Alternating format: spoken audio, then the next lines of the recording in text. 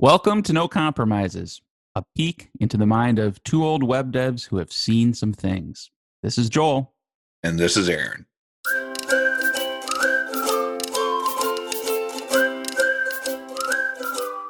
So many years ago, I became a Microsoft certified professional.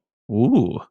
Yeah, it was Windows 2000 Server. Wait, I don't see it on the wall behind you, Aaron. You don't have it framed? No. No, okay. No, it's in a booklet somewhere hidden away from anyone.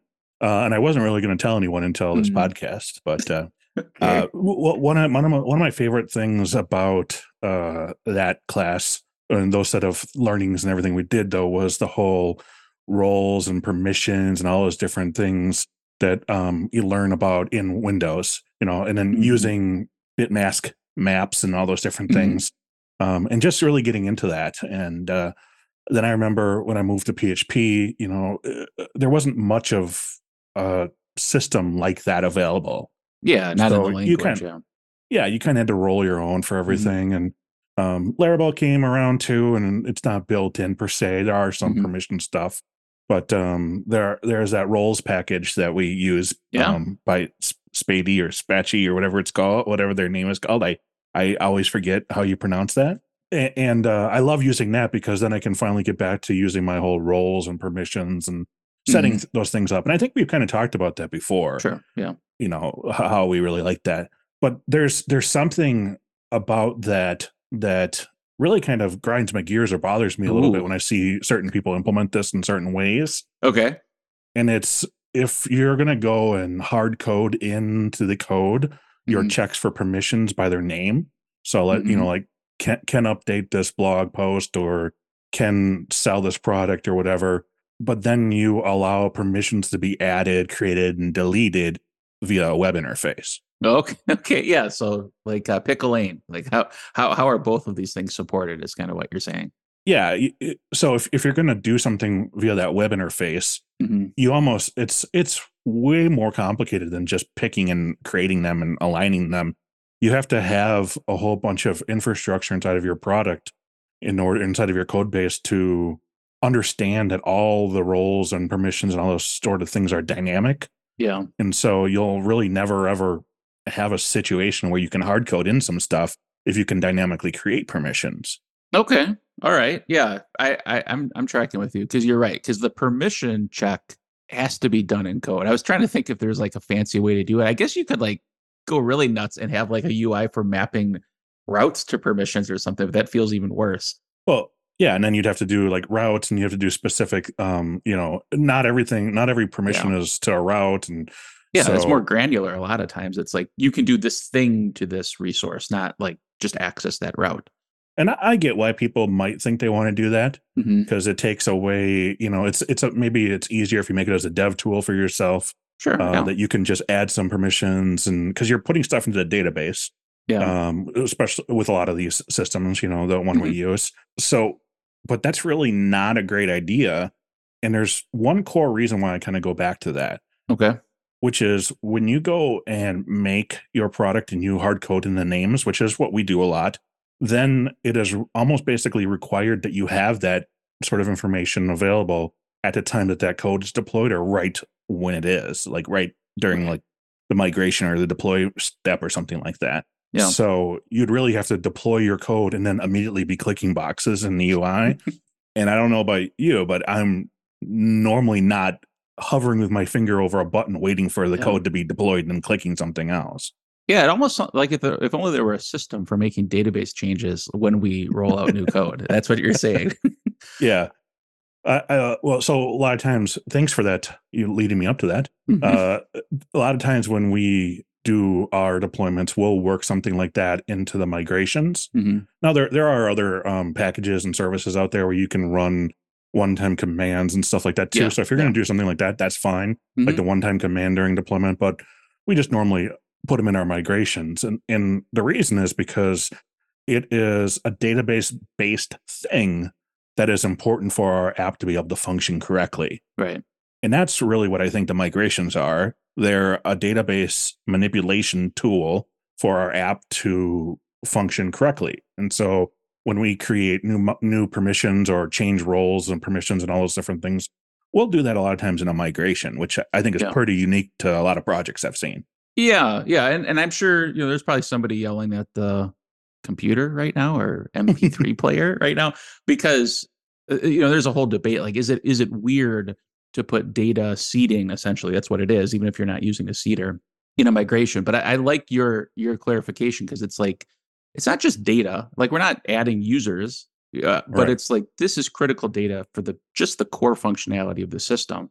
And as you were talking, I like production for sure, it's important, but even like local dev environments, right? Like you build a feature, Aaron, that adds some new permission. So like what? The next time I check out the code, I'm supposed to remember that or like go check that box in my app. Like if it's a migration, I just run the migrations and I Right. get that data. We all kind of stay on the same page. So I'm with you. Yeah, and just to be clear, is we're not talking about putting them in seeders. That is an option No, that some right, people right. have reached for. Yeah. But this is really about this is something that's core. That's actually a mix between our database and our code. Hmm. So when you're doing something like seeders, that generally is something I don't know that isn't necessarily 100% required for the code to run. It may run, but be limited. Yeah. So if you're gonna like add zip codes or something like that, Sure. Right. you could put that in a seeder because the code will run and just won't find any zip codes. Maybe if you have a Yeah. zip code lookup. Hmm. Whereas if the permission is missing and someone visits it, it's going to actually be an error of a 500 error. Yeah. So we're in such agreement here. Are you ready for me to like throw a question back at you to Oh, give it to me. not that you would ever do that to me on the podcast, so I just, Hmm. anyways. But like okay, let's say somebody is like fully on board with permissions because you're right. Like the fact that they have to be implemented in code, I can see like a much stronger argument for not having a UI for that. But what about roles? Like the idea, well, our business is changing all the time and we don't want to have to open a ticket and have it deploy every time somebody invents a new role or wants to give an existing role access to a new permission. So I don't think we have the code argument there. Do you have a strong argument why we wouldn't even recommend a UI for defining roles and assigning permissions to roles? I mean, I don't have a strong argument except for you probably aren't doing it as many times as you think. Right. Yep. You Yep. know, so Yeah. if you had to do it once every 2 months, Mm-hmm. that That'd be a sounds lot. like a lot, Yeah. but at the same time, there's a lot of code required to make an interface, to Sure. test it, to do all these different things, and then the safeguards of having someone who is unfamiliar with the system maybe undo things and bring Mm-hmm. down functionality for that. So Yeah. I would say in that case, if that's really an issue, prioritize those as tickets, Mm-hmm. that get done or whatever as part of this system. But so I don't have a strong argument against it. I guess Yeah. I can't use the same things, but it just doesn't seem like a great idea.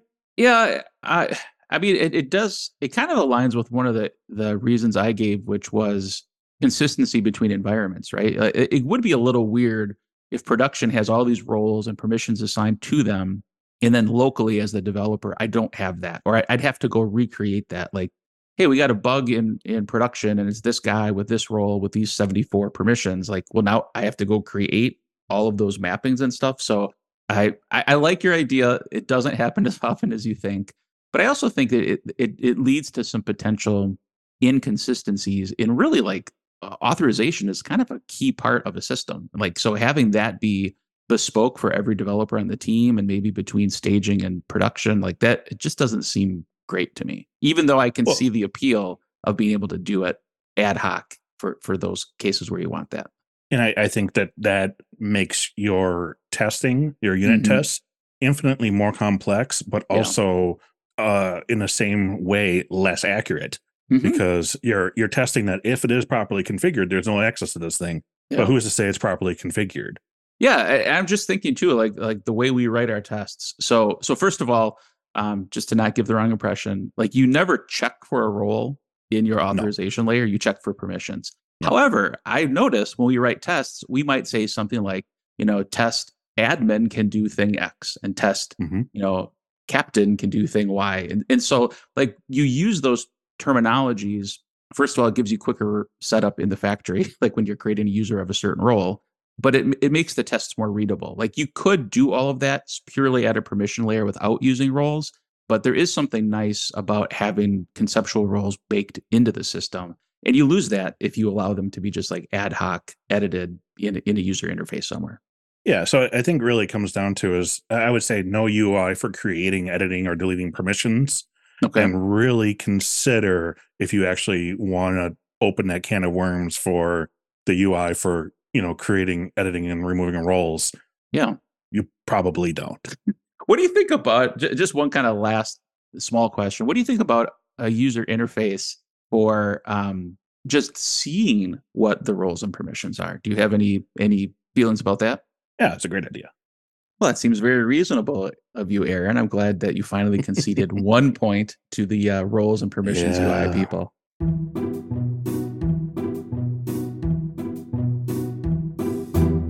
We live in the great state of Wisconsin. I don't think that's a big secret. It's on the footer of our website. And one Yeah, of the don't you things, know? yeah. And now in Wisconsin, we're known for things like cheese and custard. And there's Culver's, which is like a chain around here, and it's kind of spread out in the US. But on there, they have a different flavor every day. So when you drive past it, there's the name of the flavor of the day. And like we started a game in our family to like make outrageous versions of the names of the flavors. So for Okay. example, the other day they had a flavor called Oreo Explosion.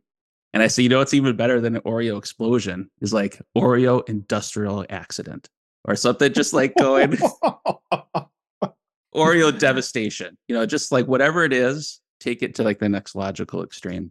Yeah, I don't think I've done that, but I do Okay. remember back in the day before the internet was big, Mhm. my grandma would get to I think there was a newspaper that Okay. had the week's worth of Culver's sort of things, Ooh. and she would cut it out, and then she'd hold it in front of us and be like, if you're good, one of these days we'll get one of these flavors. And so you had to be like, I want to be good because I want Chunky Rocky Road on Thursday or something.